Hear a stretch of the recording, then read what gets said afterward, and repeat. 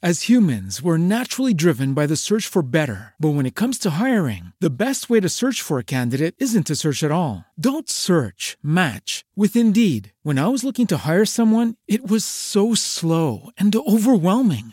I wish I had used Indeed. If you need to hire, you need Indeed. Indeed is your matching and hiring platform with over 350 million global monthly visitors, according to Indeed data, and a matching engine that helps you find quality candidates fast. Ditch the busy work. Use Indeed for scheduling, screening, and messaging so you can connect with candidates faster. And Indeed doesn't just help you hire faster. 93% of employers agree Indeed delivers the highest quality matches compared to other job sites, according to a recent Indeed survey. And listeners of this show will get a $75 sponsored job credit to get your jobs more visibility at Indeed.com/podcast. That's Indeed.com/podcast. Terms and conditions apply.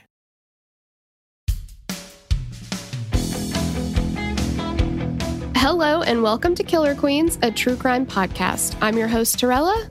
And I'm your better, prettier, younger host, Tori. We're sisters who are obsessed with true crime. And love gal-palling with you about cases. You can expect the occasional curse word, lots of Friends quotes, and all the 90s nostalgia. To get in on the conversation, check us out at killerqueenspodcast.com. You can also find us on Instagram and Facebook at Killer Queens Podcast. And we're on YouTube at Killer Queens, a true crime podcast. Okay, y'all, grab your Capri Suns or your Surge and let's talk about some true crime. Well, hey, dudes. Hey, dudes. It's episode 201. We never do that. No. Welcome. I know. I think we did it for the Steve Irwin one because that was a big one for us, but...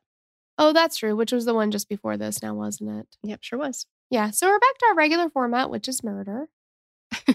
Yeah. Yes, we took a teensy little break for, well, again, if you don't consider the Stingray being a murderer, which I do, but... Yes, of course. Yeah. I do. All right. I mean, you know what I mean? I do want to say that I fought back every urge that I had to sing that Lisa Loeb song, I Do, whenever it's like, I do consider the Stingray to be a murderer. Like, 'cause I do. You can't hear it, but I do. I was like, what song? But okay, yep. Yep. I guess I didn't know that's what it was called. It's called I Do, yep. Mm-hmm. Well, it makes sense. She says it a bunch. Yes, she does. Yeah, that's a good song. It is a good one. Lisa Loeb, man. I I know. love her. I know. Yeah. Okay. Well, before we get into today's case, which is a friggin' doozy. Oh my gosh, the dooziness of this case. Get ready. We just want to remind you guys that we've got a Patreon and you've got hundreds of episodes that you can download and binge right this very second. Got a road trip coming up? You bored? You want more of our bullshit? Any of those reasons, head over to the Patreon and join us in there. Yes. And of course, everything is ad-free in there. Yes. So just yet another reason to join if you want to. Totally. Yeah. Yeah. And we have kind of a mini, show or whatever called the T to the Fourth Power Why. Time to Talk to You from Bring It On. Oh, yeah. But... Or no, it's from Not Another Teen Movie. Oh, yes. It's the... Yes, it's the part of Not Another Teen Movie where they're spoofing Bring It On. Yes. Yeah, my bad. It's a cheerocracy. But so that's where that name came from, basically. And because, anything we say on this show, we did not come up with. Basically, first off. No. We're paying homage to shit we've heard throughout the years. But we started that as a $10 and up tier thing on Patreon. But now, just if you join, you get it. Even $3 a month. Because why not? We want to hang out with you guys. So it's our place where we just really let our hair down or our wigs down, whatever. I don't know what Tori's doing that day. And we just get personal and we just talk about bullshit. It's not true crime. We don't cover cases. It's just us talking about life, our week, whatever. A lot of personal memories in there. So anyway, if you want to hang out and hear all the behind the scenes shit, check it out. Sure. Yeah, absolutely. And I guess we can't go any further without mentioning the Spotify Green Room that we have. Totally. Yes. So it's Tuesday nights. It's part of a true crime lineup that Spotify Green Room has put together. We are at 8 p.m. Central Time on Tuesday nights, and we do cover crime there, but it's a good chance for everyone who wishes to. You can either comment and we can kind of chat with you that way, or if you want to request to speak, you can actually get up and speak with us. There's no video included. It's just us kind of gabbing about true crime. So, yeah, we can gab with you. Yeah.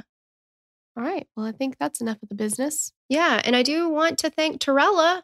Oh, our very own Torella for writing this one up. Oh my God, thank you. I know. Yeah, back to my roots, eh? Yep. Blame it all on your roots. The thing is, though, I do want to point out that this is the first and last time that I will ever thank her for anything. So, bitch. Well, at least you thanked me. I'll take it. Yep. Okay, guys, this case is freaking, I mean, it's just crazy. Like, yes. I heard it and I was like, we have to cover that because it's just so tragic and just, I mean, it's crazy. It's twisty-turny. Oh, yeah. All right. So our story today begins on Saturday, June 10th, 1995 in Fountain Valley, California. And this is located in Orange County. Fountain Valley is an upper middle class community. It is meticulously planned out. It reminds me of like the Truman Show or like something out of the Stepford Wives. Every street is planned like to the nth degree, you know? Or maybe even a little Edward Scissorhands. Oh, okay. Yeah. Yeah, the suburbs there, everything is like cookie cutter. Yes. Everything is, just in its little place. And everything like really looks alike. And they actually like kind of make a joke that the police say, if like you go out drinking one night, you better make sure that you're actually in the right house when you come home because they all the houses look so similar that you could easily just like walk into somebody else's front door by accident. That's insane. And that happens. That shit happens. Yeah. Yeah, it does. The welcome sign of the, town as you're entering says Fountain Valley, a nice place to live. So Fountain Valley, you'll like it here. Exactly. Like, it's fine. Check it out. It's fine. What? Check it out. Yeah. So, there you have it. In 2010, the population of Fountain Valley was 55,313. The crime rate in 2019 was 127, which according to citydata.com is 2.1 times smaller than the U.S. average. Coincidentally, it's reported the crime rate was also about 127 in 2005 when this murder takes place. The rates have risen and fallen over the years, but they've stayed lower than the U.S. average for the most part. And people who live in Fountain Valley would describe it as a very safe place to live. Al and Jane Carver had found their happily ever after in Fountain Valley. I think they were married in 1973. There's not a whole lot of information out there, but based on like articles that I read, and one of them talked about their, wedding anniversary and what year it was. And I did some good old minusing. And I came up with 1973, I believe. You got out your abacus and you did all. Yep. Okay. Yeah. And I waited for the sun and all the things. So Al was the director of operations at a healthcare company, and Jane had been a flight attendant for United Airlines. The couple had two sons, Cliff and Justin. So Cliff was 20 at the time of Jane's murder, and Justin was just 14.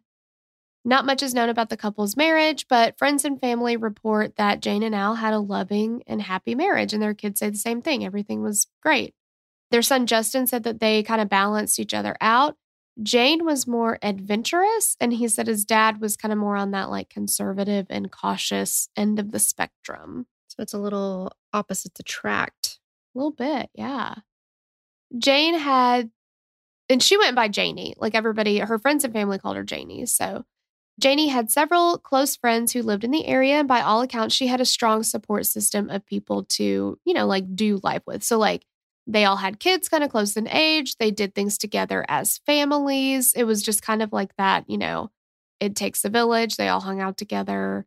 Sounded really nice. Mm-hmm. Her boys describe her as an absolutely wonderful mother. They said that she was super spontaneous. Their oldest son, Cliff, told Oxygen in The Real Murders of Orange County that if they were studying state capitals and she had a trip for work to Washington, D.C., she'd tell them like, oh, we're skipping school today. I'm just going to show you the real thing and like take them on the flight with her. Because she'd travel. She was a flight attendant. So she was traveling for work anyway. So she's flying to a city. She'd be like, okay, well, we'll just hop off and like spend the day there or whatever. And it was like, she was kind of like that fly by the seat of your pants kind of person when it came to travel. Like Justin was like, stuff didn't have to be super well planned out. She was really comfortable with traveling. She enjoyed traveling. So it was something that didn't stress her to the nth degree when we were going somewhere. She was just very like, roll with it. Let's just see where this trip takes us kind of thing. That is not my journey. No. But you also don't do it for a living, so maybe that's part of the right. reason. Yeah. Like I have to have everything planned out. It like stresses me out so bad. But on June 10th, 1995, the world as the Carvers and frankly the residents of Fountain Valley knew it was changed forever. Janie was 46 at the time of her death. She was out for a 4-mile jog that morning, which she'd done many, many times before. And her husband, Al, would normally go jogging with her, and he's actually the person that got her into jogging. But on this morning, he had decided to stay home and pay some bills that he had on his to-do list. She also left the family dog, which was a collie, at home for this run, and so sometimes she would bring the dog with her, but this time she goes completely alone. Shortly after 8 a.m., she's returning home from her morning jog at nearby Mile Square Regional Park. She'd just made it to the intersection of Warner Avenue and Mount Marcus Street, and this is literally yards away from her house, and it's directly across the street from Fountain Valley Regional Hospital and Medical Center. She is approached by a man who tried to get her into his car, and when she refused, he shot her in the face. Just point blank. Yeah. No questions, no warning, just shoots her in the face. And wasn't it like directly below her left eye? I believe so. Mm-hmm. Yeah. It's horrific. And so it's across the street from the hospital. Yeah. Like there are people out there and it's a busy street. Like it's a well-traveled street as well. And there were witnesses and they said he did, like you said, he didn't say anything to her. They heard her say, no, please no, and then a gunshot. And some people reported hearing her scream as well. But nothing else. No other conversation, nothing. He fired one shot into her face, and then he calmly gets into his car and just drives away. As humans, we're naturally driven by the search for better. But when it comes to hiring, the best way to search for a candidate isn't to search at all. Don't search, match with Indeed. When I was looking to hire someone, it was so slow and overwhelming. I wish I had used Indeed. If you need to hire, you need Indeed. Indeed is your matching and hiring platform with over 350 million global monthly visitors, according to Indeed data, and a matching engine that helps you find quality candidates fast. Ditch the busy work. Use Indeed for scheduling, screening, and messaging so you can connect with candidates faster. And Indeed doesn't just help you hire faster. 93% of employers agree Indeed delivers the highest quality matches compared to other job sites, according to a recent Indeed survey. And listeners of this show will get a $75 sponsored job credit to get your jobs more visibility at Indeed.com/podcast. That's Indeed.com/podcast. Terms and conditions apply. So Al Carver, who was still inside his home, remember he was stayed home to pay bills, he said that he heard sirens coming down the street and he'd actually stepped outside to see like what all the commotion was. He had absolutely no idea that they were coming to his wife, who was at that time fighting for her life. And when he realized it was Jay, because he walks out of his front door, I mean, it's from here to right over there. I mean, it's just like he can see that that's his wife there. And he's just like, oh my gosh, he takes off running, sprints to her side. And in an interview with LA Times, the day that Janie was killed, I have some feelings about that. Same. They show up to the house, to the neighborhood, and they start talking to people. Live. Yeah. But he said in that interview, I'm just devastated, falling apart right now. Imagine what it's like to see your wife lie dying in a flower bed. I just don't understand anything anymore. And I know that this was the statement, they got it from him the day that she was killed because they released the story the very next day. So God. And it's just so insensitive because they're like, hey, excuse me, sir, your wife has just died in front of you. How do you feel? Yeah. How do you feel about that? Well, What do you fucking think? yeah, probably pretty fucking not good, Larry. Like, Yeah. How come am I doing? on. Not well, bitch. Yeah, like, come on. I don't know. And I read another article that said the family declined to be interviewed at this time. And I'm like, no shit. Like, That's you're the trying to talk thing. to their kids who their mom is just murdered. Like, come on. Mm-hmm. I can't believe that they even, like, as pushy as the media is, there's no telling how much they tried to get somebody to speak. You know what I mean? Yeah, exactly. Are you sure you don't want to say anything? Like, yeah, Mhm. I don't know. Detectives said that this was the first homicide of the year in Fountain Valley. And as we've seen many times before, these things just don't happen in Fountain Valley, right? It's a safe place to live. We don't have murders here. Nobody could imagine it. They had very little forensic evidence to go off of. The only thing that they were able to collect at the scene was one single bullet casing. But if there is a bit of a silver lining of it, being happening where it did, there were witnesses. So we're able to get statements from them. And it did, take place in broad daylight. It's a busy street. So they had 6 witnesses to speak to, and they all gave consistent statements and descriptions of the gunman. So they told detectives that the gunman was a black male. He was small in stature. He was in his 30s, maybe early 40s, with a receding hairline. He was wearing a brown or tweed sports coat with a high-neck shirt and dark pants. And they described the car as a white 1978 to 1984 model 2-door hatchback, possibly a Plymouth Champ or a Dodge Colt.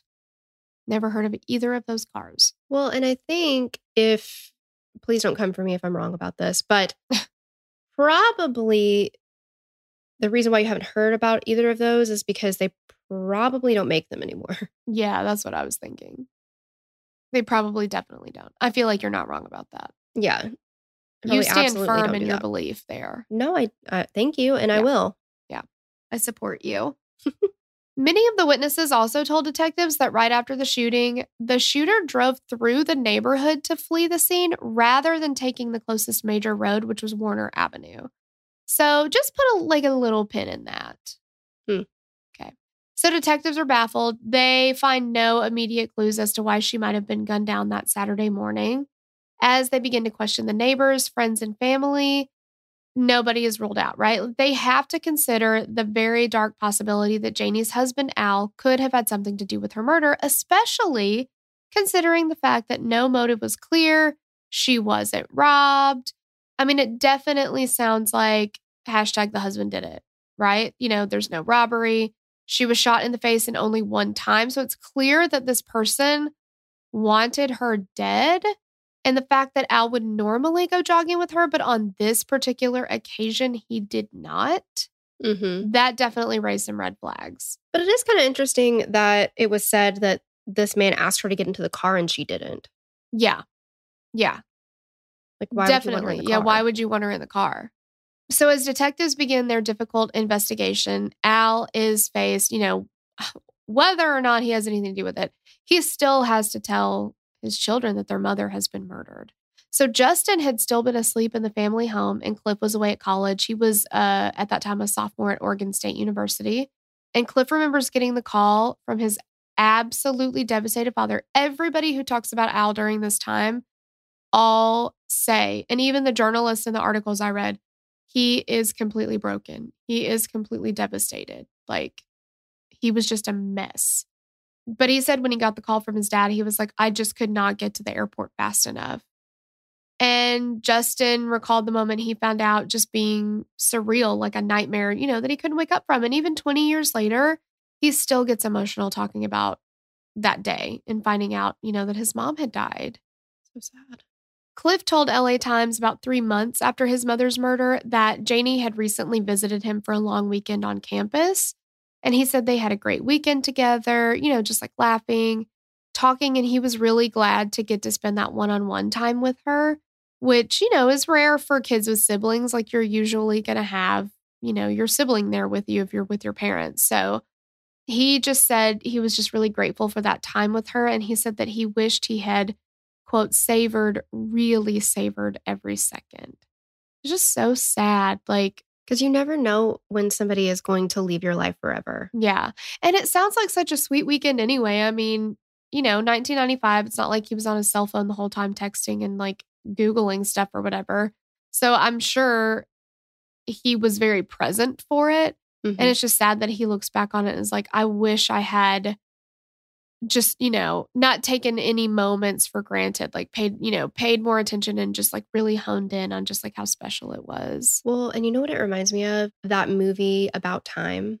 Ah, yes. Right? Yes. When his dad passes away and he's like, he tells him, you live every day twice so you can live it with all of the, headaches and whatevers of the day. And then you go back and you're like, I just want to savor every second of this and look at it differently. Yeah. Mhm. Oh, yeah. And like, Cliff talked about how easy it is to take your mom for granted, like all the things that she does to hold a family together and keep things moving smoothly. And, he just like snapped his fingers, like in 1 second, it can be gone. I mean, it's just so pitiful. And Justin said that it made him realize how hard it was. Like, he was like thinking about all the stuff that his mom did. Like, now that she's gone, it's really hard for me to find a ride to my friend's house. Like, and she just did all these things and she never complained. And that just, it's such a good mama. I know. Yeah. And he said when he came home after school, like it hit him that she had been a companion to him in the afternoons. And now that companionship is gone.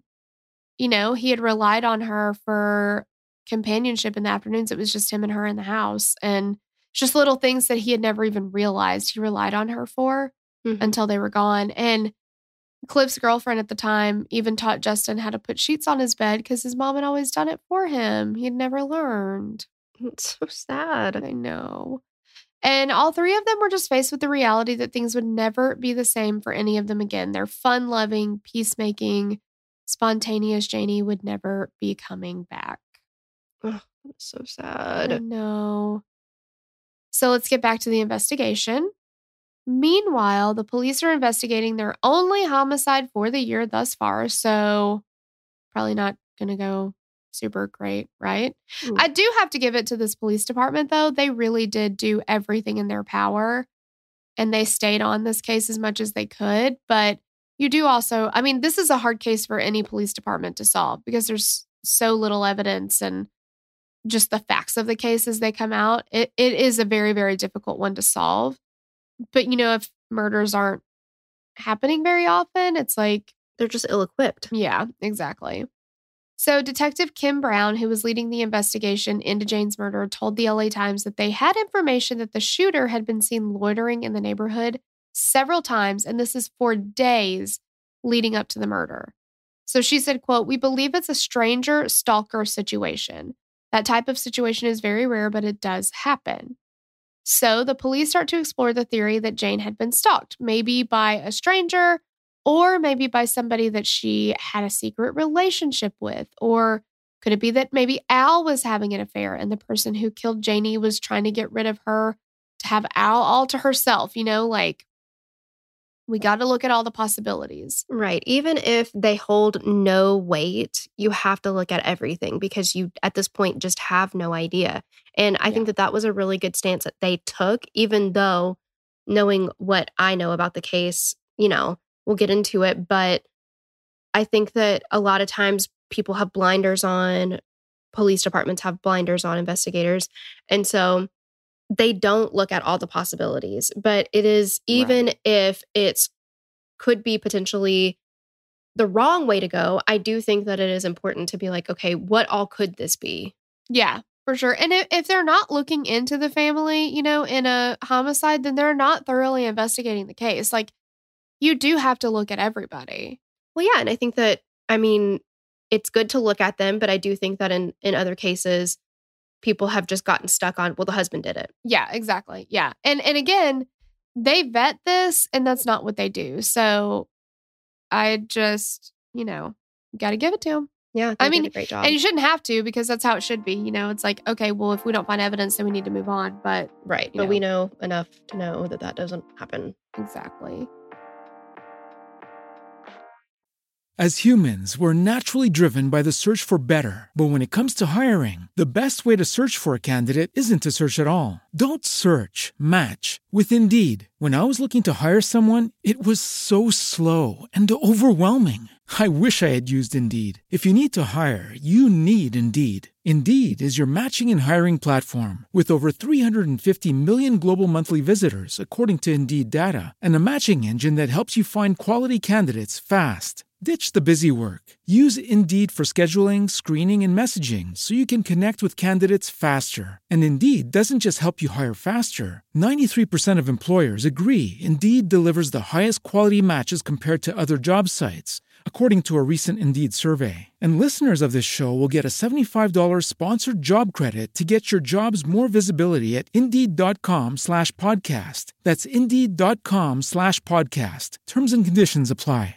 So when police dive into this lead, the community starts to look at Al as the person who ordered his wife's murder. We know he didn't kill her because witnesses saw the gunman, and we knew Al was at home, but they're starting to look at him like, you ordered this.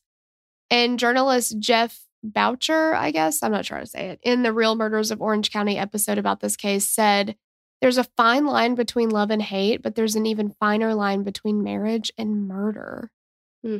Which is like awful, but it's kind of true. It is. Mm-hmm. And Al was very aware during this time period that people were viewing him as a possible murderer.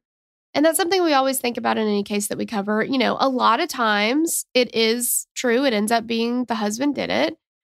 And of course, you have to investigate that possibility every time. But if the husband didn't do it, it has to be a living nightmare to lose your wife and then have suspicion cast on you by your entire community. And especially like when you need support most, like you need people to help carry you through this. And now you've got people looking at you like, the community still did help a lot with like flyers and stuff that we'll talk about. But, there had to have been some people that were like, well, I think he did it. I'm not going to help him. Right. Police were able to clear Al through questioning, though. They investigated every lead down. They had him do a polygraph. He passed it with flying colors. They said that Al was an open book and he was never anything but cooperative. They had absolutely no concerns about him. So, first lead, dead end. Jane's friends and family are not ones to sit idly by while the police are doing all the work. So we know the witnesses had given a description of the car and the shooter, and the police had a composite drawing made. There's also a YouTube thing on this case, and the guy pronounced it composite every time. There's a composite drawing. I'm like, composite. I'm sure you can pronounce it that way. It's just, that's not how we pronounce it, though. I thought it was funny. It is funny. But they took that information from the composite drawing and the description of the car, and they printed thousands of flyers and plastered them all over Orange County. There was a $25,000 reward offered for information, and $10,000 of that was actually given by United Airlines, which is where Jane had worked before her death. And the volunteers visited literally every single business in the area to pass out flyers for weeks. Months even, they did this. I mean, they would go everywhere and just hand out flyers and just hoping that somebody would be like, I recognize that person. I recognize that car, like something. And then that reward ended up going all the way up to $45,000.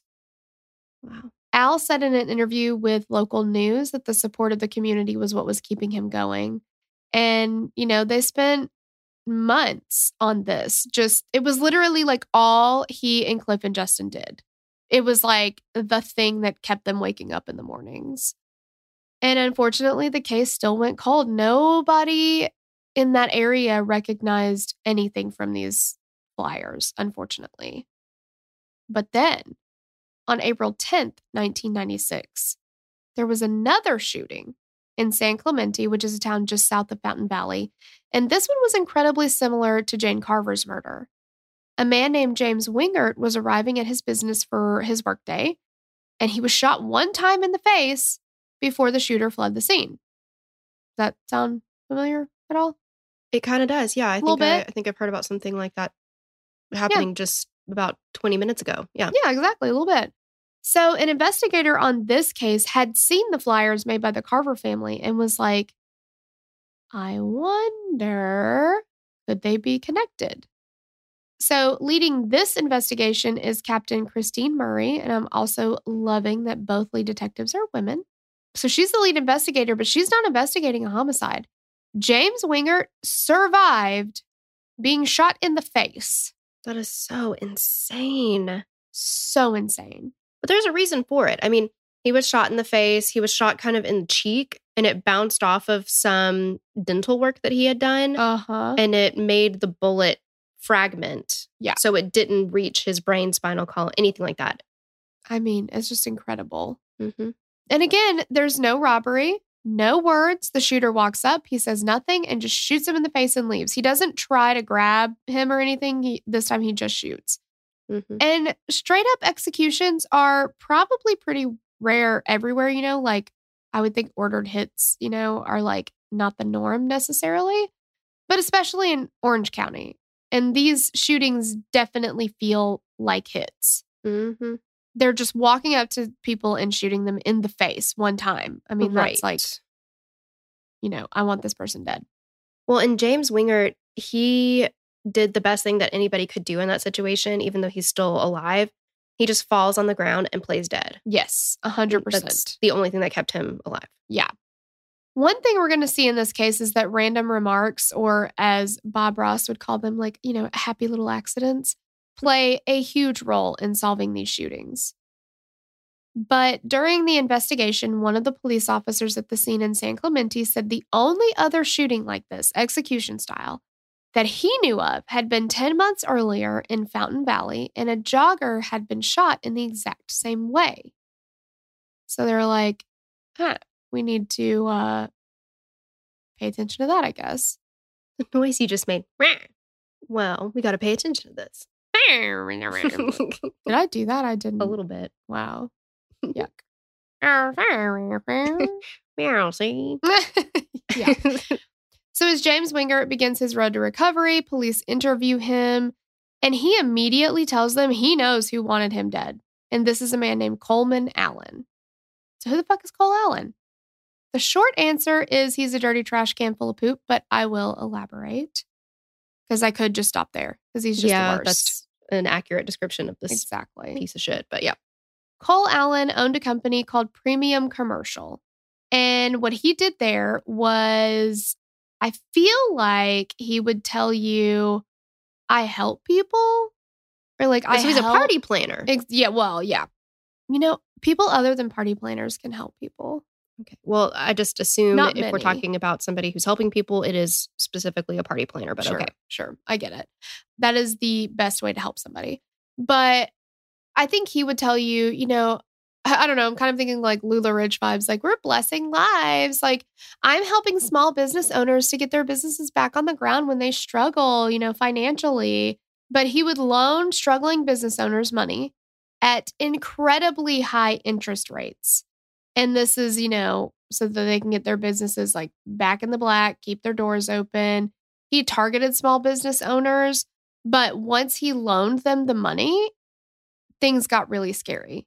So in the case of James Wingert, he had required that Wingert get a life insurance policy for 3 times the amount of the loan, and then name him, Cole Allen, the sole beneficiary of that policy. That is insanely terrifying. Yeah. Huge red flags. Because what does that imply? If you don't make good on this loan, then your life is worth more than you owe. Exactly. Yeah. So like, what reason do we have to keep him alive? He'd make so much more money by having him dead. Yeah, having him wiped out. Yeah. He also made impossible payment demands, though. So anybody that borrowed from him immediately realized, like, I have made a huge mistake by getting into business with this guy. They were painfully aware of the fact that this had quickly become something they couldn't pay back. And now they're just living at the mercy of Cole Allen. I mean, he was just awful. I cannot believe the insane greed that this man possesses. Or Yeah. Excuse me. Yeah. Exactly. He was running a large-scale loan sharking scheme in which it appeared that he forced clients to take out life insurance policies and then name him or his company as the beneficiary. So they'd bust their ass to meet his payment requirements, or else, there'd be consequences. He was always threatening them. And then once they die, then he profits again. Mm-hmm. But the police needed to know, okay, is he profiting from their death because they're just like, because once they die of natural causes, he gets a life insurance policy? Or is he having them murdered and collecting early? And that, at the very least, that's frowned upon. Right.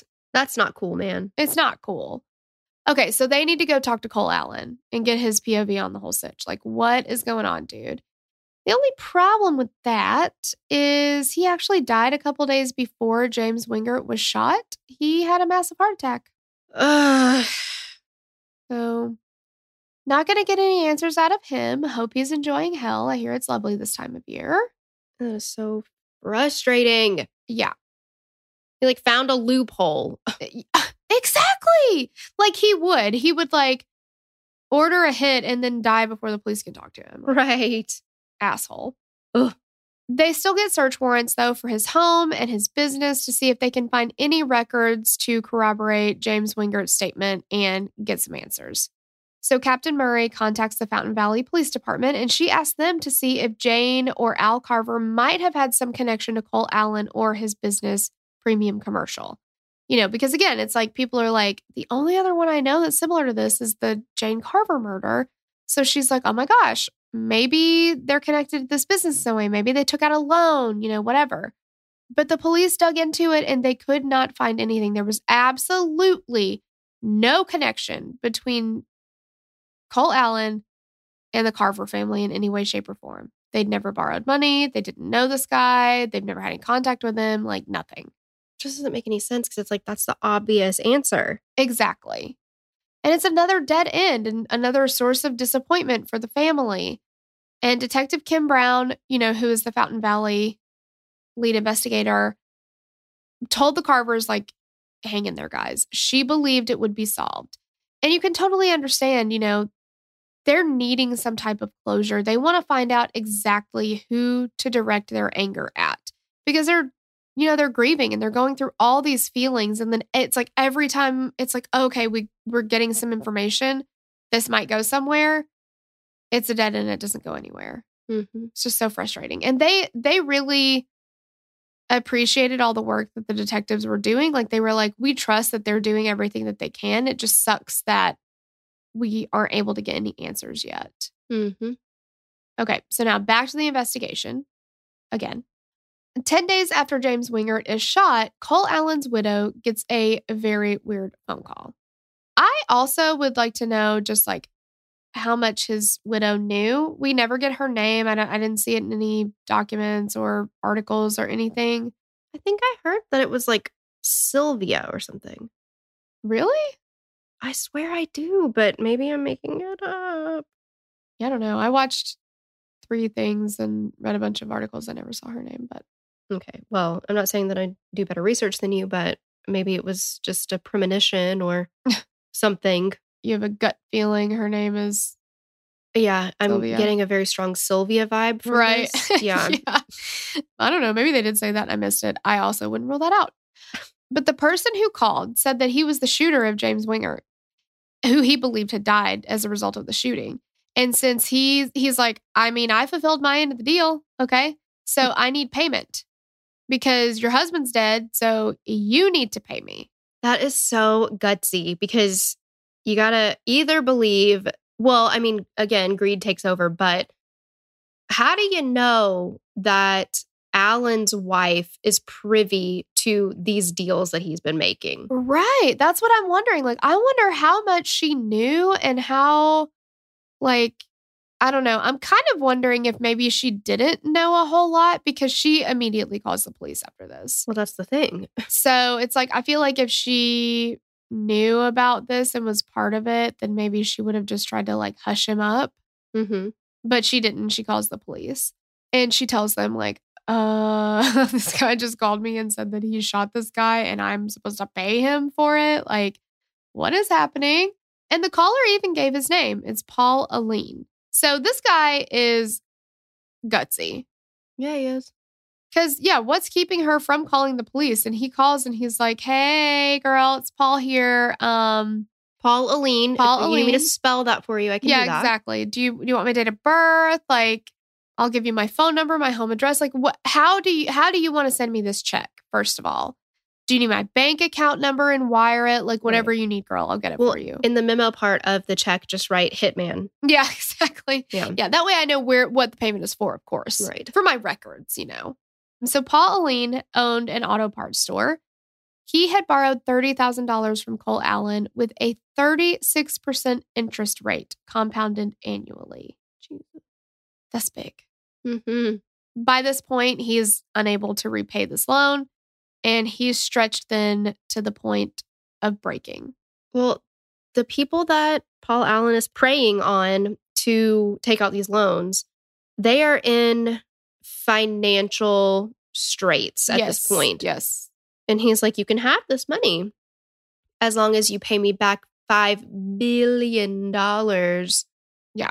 In the next 2 months. Like, how? Well, yeah, exactly. He wants it paid back immediately. The interest rate is so high. Like you said, he's just so greedy, because if he just continued taking these payments at 36% interest compounded annually, this guy's going to be paying on that shit for the rest of his life. Mm-hmm. Like, you would have, you shouldn't do this. It's horrible, but you'd have steady money coming in. Right. You don't need to go and kill people.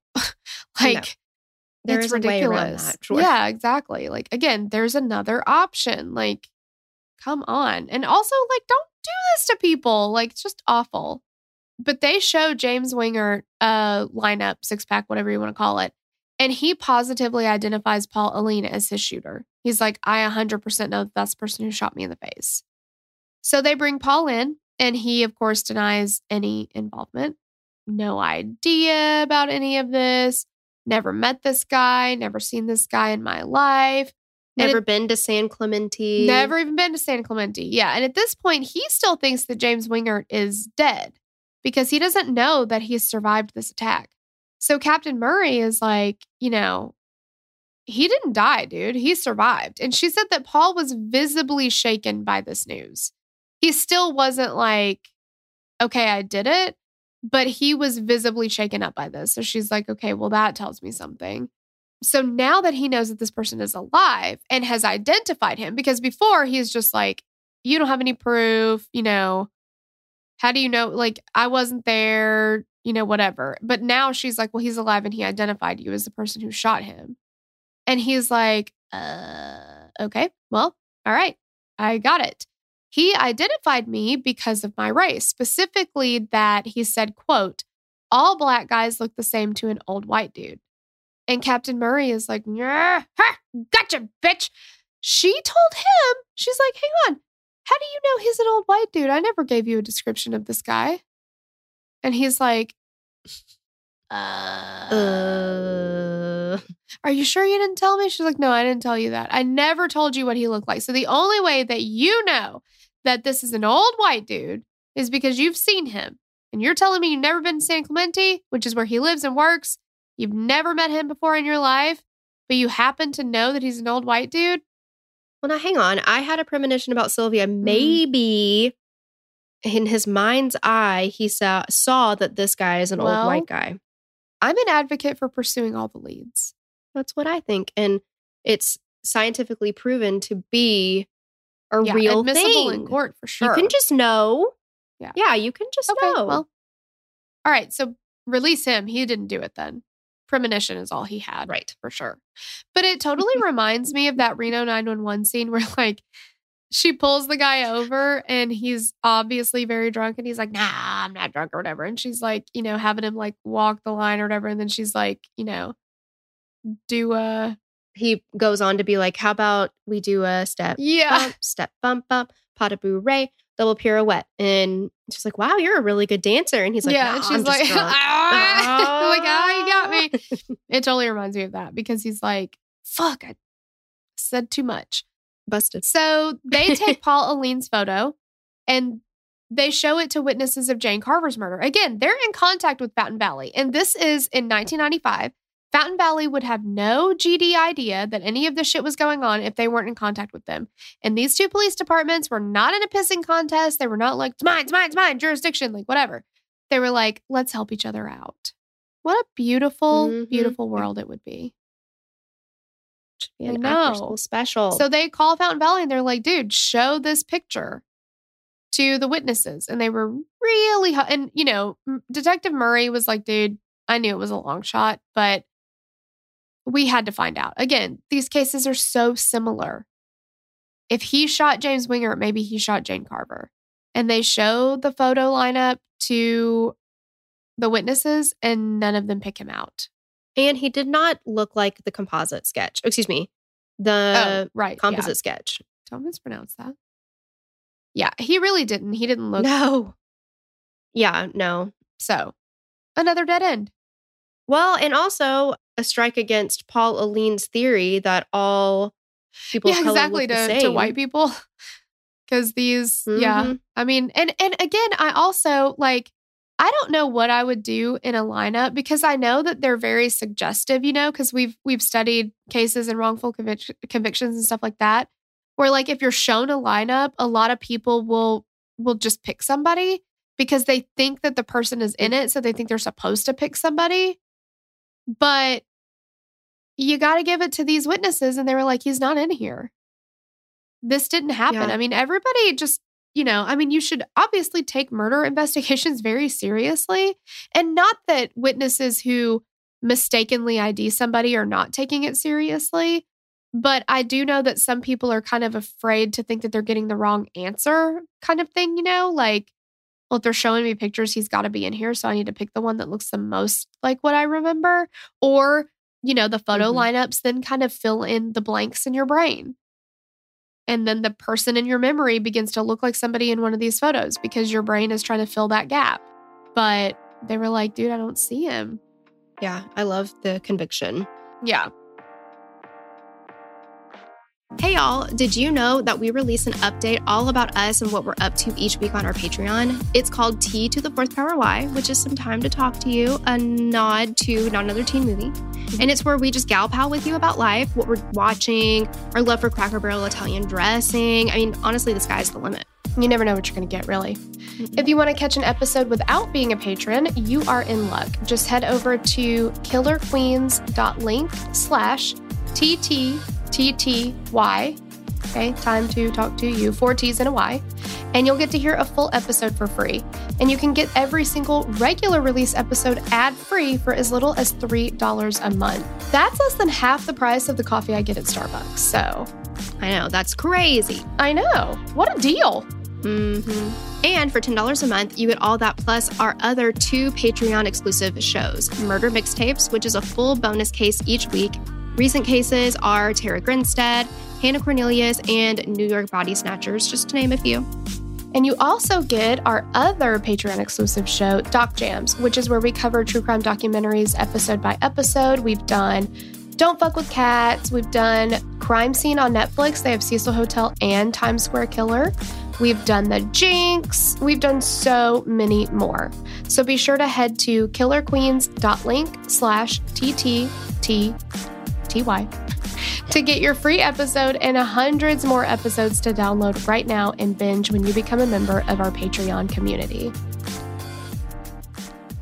So Christine Murray at this point is preparing for Paul's trial because we do have evidence on him. And he definitely shot James Winger. Like, that's a fact. He definitely did. So while she's doing this, she's reading through transcripts of some of the interviews with Paul. And then she sees it. Paul had made a remark at the end of one of the interviews that Cole Allen was pissed at some guy named Leonard Mundy because Leonard had shot the wrong person once. Did you notice that, and this is a very, very big part of the case, but I just want a side note here. So many different people called him Mundy, and then some are like Mr. Monday. Yes, they did. I noticed that too. It's spelled M-U-N-D-Y. So that to me I'm is thinking Mundy. Oh. Okay, well, I mean, you know, whatever. Well, Southern people pronounce the day Monday as Monday. Yes, Tuesday, Thursday, Tuesday. Saturday. Mhm. Yeah, Wednesday. Yeah. Yeah. They also pronounce, well, Miss KB, instead of saying the government, he says the government. Oh, yeah. Government. Yeah. But yeah. what I don't understand is he made this comment to Murray's partner When she leaves the room. when she leaves the room.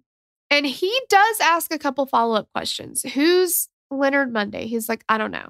Did I just say Monday? It was so fast I couldn't hear it.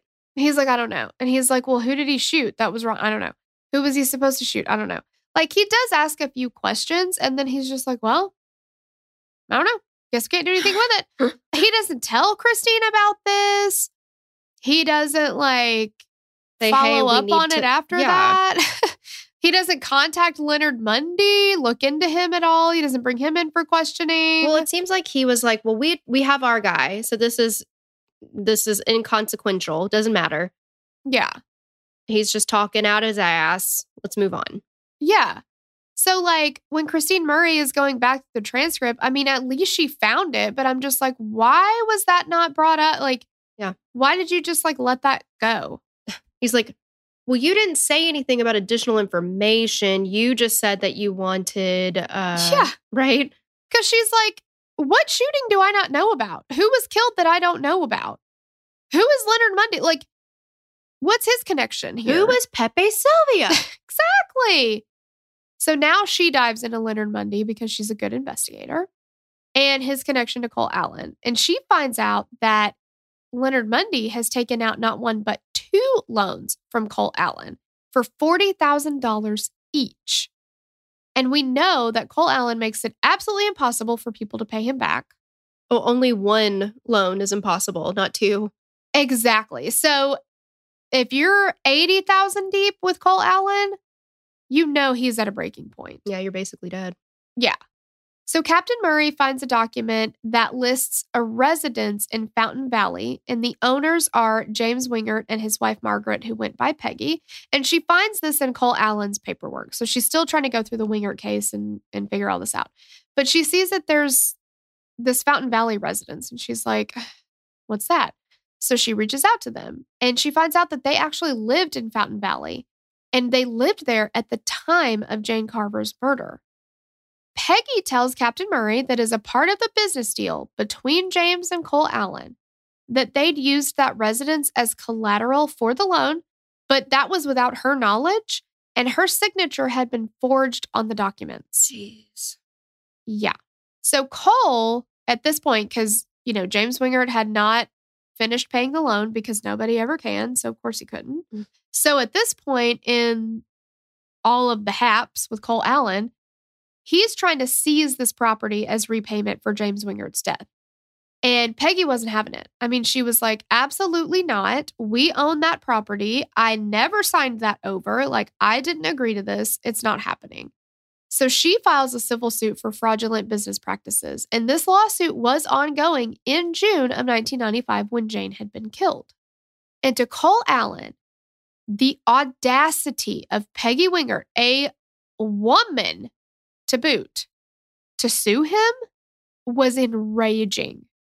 I mean, that was something that he absolutely was not going to put up with. Yeah. Cole Allen.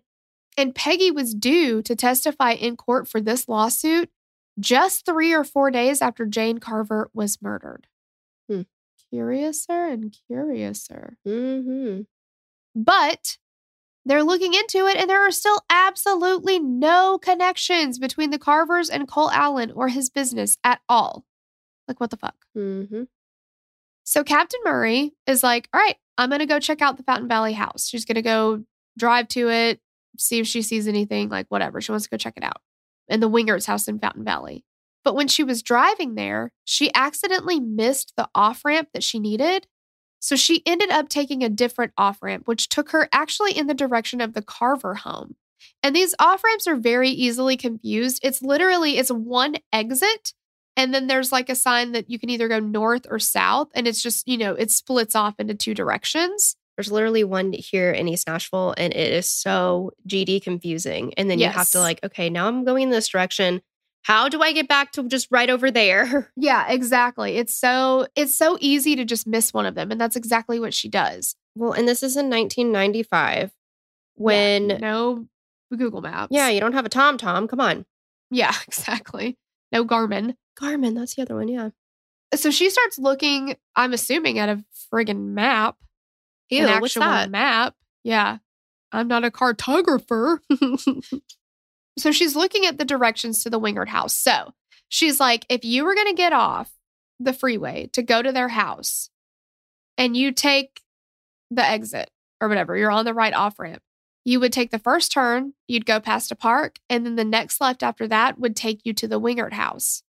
But if you take the wrong exit, like Christine Murray did, and you follow those exact same directions, you take the north versus the south or vice versa, whichever one, and you take the first turn, go past a park, and take the next left, that you will end up exactly where Jane Carver was shot. That is so eerie. Oh my gosh. Yes, they are. The directions are mirror images of each other, and they lived a mile apart from each other. I mean, what are the freaking odds? Exactly. What are the odds? So Murray calls Fountain Valley again, and she tells them to show the witnesses another lineup, but this time put Leonard Mundy's photo in it. And this time he is positively identified by all the witnesses as the shooter of Jane Carver. I mean, could you imagine, like, Detective Murray busted this wide open. Right? And again, it's like all these little accidents. Mm-hmm. Happy little accidents, right? Exactly. If Paul Aline hadn't mentioned Leonard Mundy in that interview, and then Christine hadn't gone back through and found it because her good-for-nothing partner didn't fucking tell her about it. Right. And then if she didn't go to see the Wingert house and get lost. Exactly. Like, I don't know if they ever would have put it together because it's like, it feels like they're connected. There are so many similarities. But it's like, how could they not be? But there's no connection. But there's no connection. So it's like, yeah, if these little things didn't happen, like, she would not have blown it wide open. Mm-hmm. So when Fountain Valley looks into Cole Allen's business documents for their case, they found similar documents to the Wingert case and Paul Aline, you know, all the life insurance policies and all the stuff. They found that Cole Allen, though, had written off a loan for both Paul Aline and Leonard Mundy, which was something he never did. He collected on his loans. He did not write them off. Yeah, he wasn't just going to be like, you know what? Let's let bygones be bygones. Exactly. You know what? I feel real bad for you.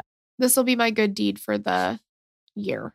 Cole Allen doesn't know what a good deed is if it slapped him right in the face and called him Judy. Exactly. Like, that never happened. So he just so happened to write off the loans, one for $80,000.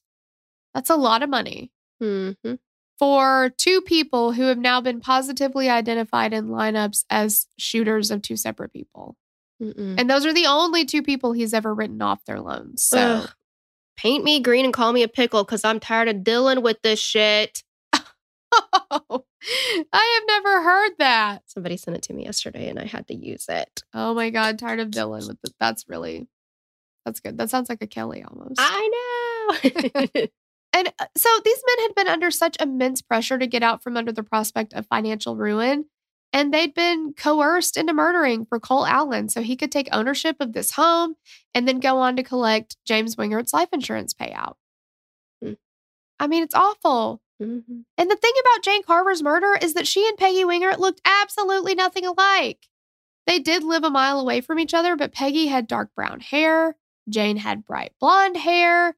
Jane was known for jogging. Peggy didn't jog. She walked her dog around the neighborhood, but she literally was never seen jogging. Yeah, I mean, they both frequented the park. Yeah. But other than that. Yeah, they don't look anything alike.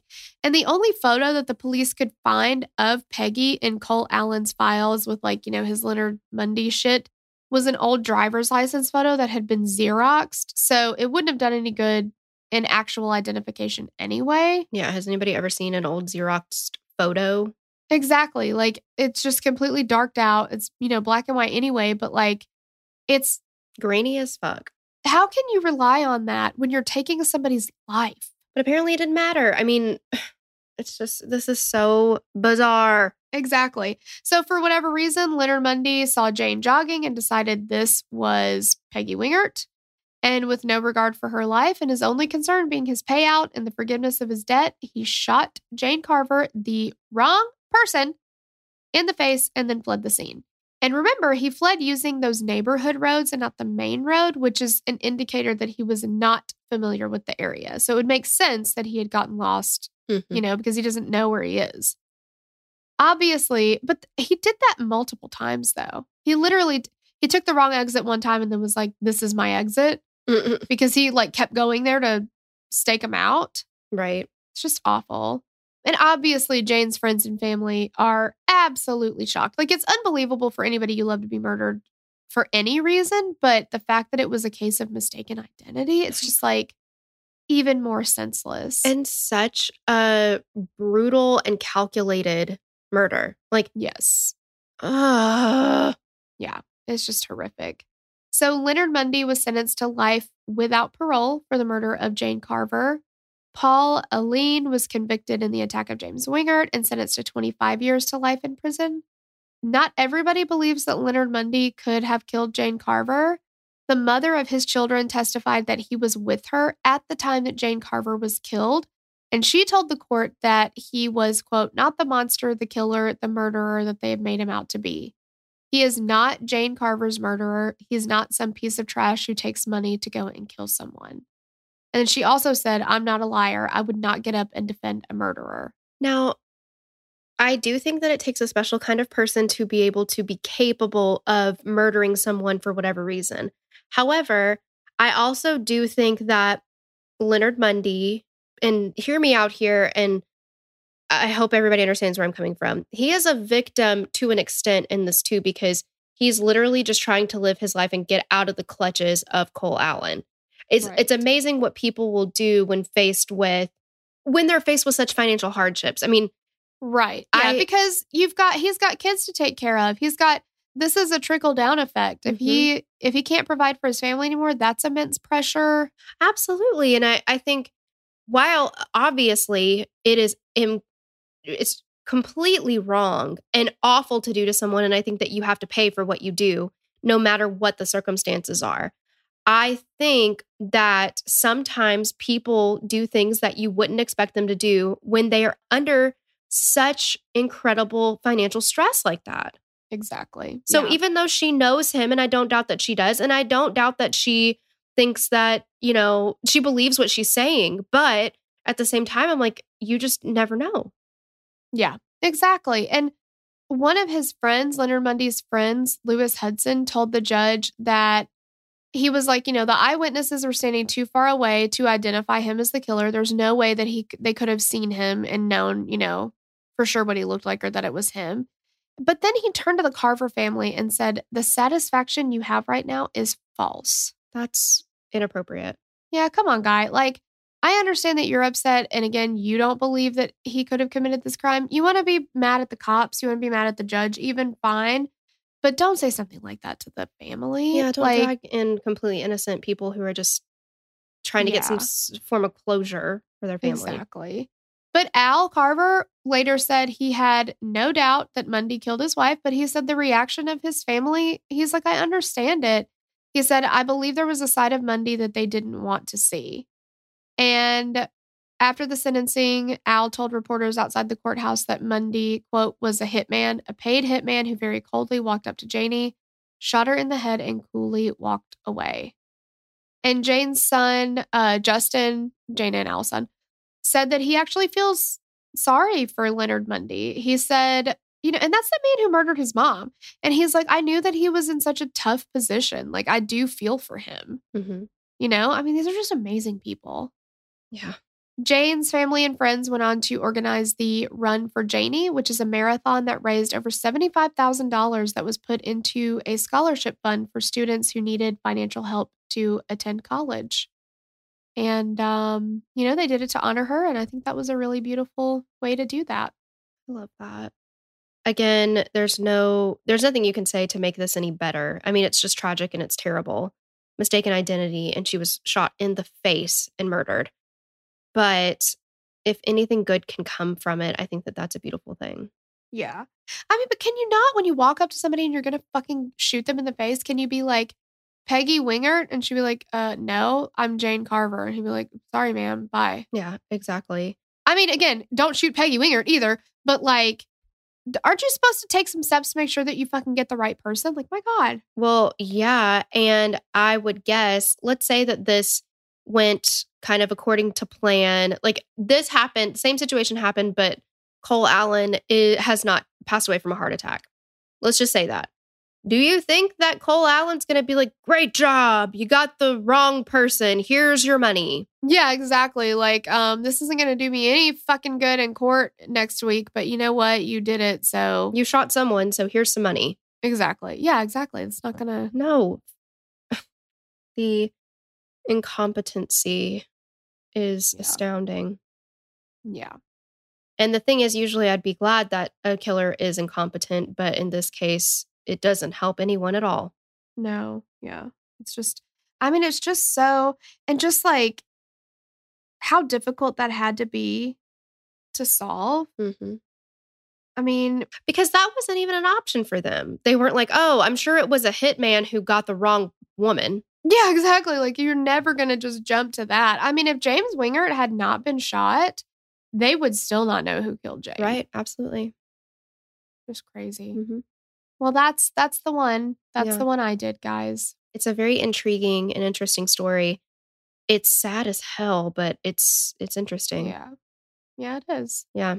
And we'll link, you can see all the sources that we use down below. And I've also linked to that show, Real Murders of Orange County. It's like a new show, I guess they have out or whatever. But that's it. Yeah, that's it, guys. Thank you so much for listening, and we'll catch you on the next episode. Bye. Bye. Oh my God, you guys. You know what time it is. Shout out time. Shout outs. Oh. Shout outs. Shout outs. That's It's so fun. bad. It's fun, though. It is. No offense. Anyway, we just wanted to say some Hey Girl thankses to Erica Sinker, I think Elvira, Melody Ortiz, Mila, Alyssa, Deanna Hansen, Kiara Tukes, Taylor Hagman, Julia Zimmerman, Lindsay. She also wrote Lula May. So, hey girl, thanks. You're totally bugging. Yes, we appreciate you so much. Thank you. And Kayla McNabb, Sydney Tomlinson. Stephanie Persephone, That is so fun. Amber Hibbs. Monica Cabezos, Morgan. Melissa Ramirez, Emily Evans May. Carlin Wagner, Ida Silverly. Sammy Lynn, Marissa Mays. Angel Sump, Ella McCarthy Cock. Danielle Lowen.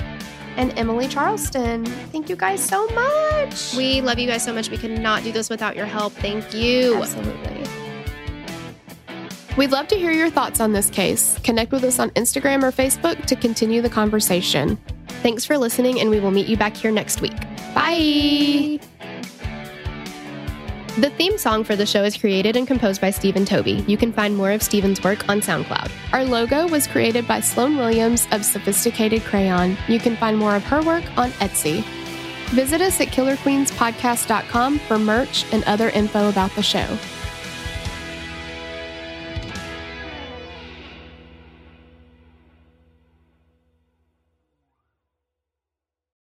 As humans, we're naturally driven by the search for better. But when it comes to hiring, the best way to search for a candidate isn't to search at all. Don't search, match with Indeed. When I was looking to hire someone, it was so slow and overwhelming. I wish I had used Indeed. If you need to hire, you need Indeed. Indeed is your matching and hiring platform with over 350 million global monthly visitors, according to Indeed data, and a matching engine that helps you find quality candidates fast. Ditch the busy work. Use Indeed for scheduling, screening, and messaging so you can connect with candidates faster. And Indeed doesn't just help you hire faster. 93% of employers agree Indeed delivers the highest quality matches compared to other job sites, according to a recent Indeed survey. And listeners of this show will get a $75 sponsored job credit to get your jobs more visibility at Indeed.com/podcast. That's Indeed.com/podcast. Terms and conditions apply.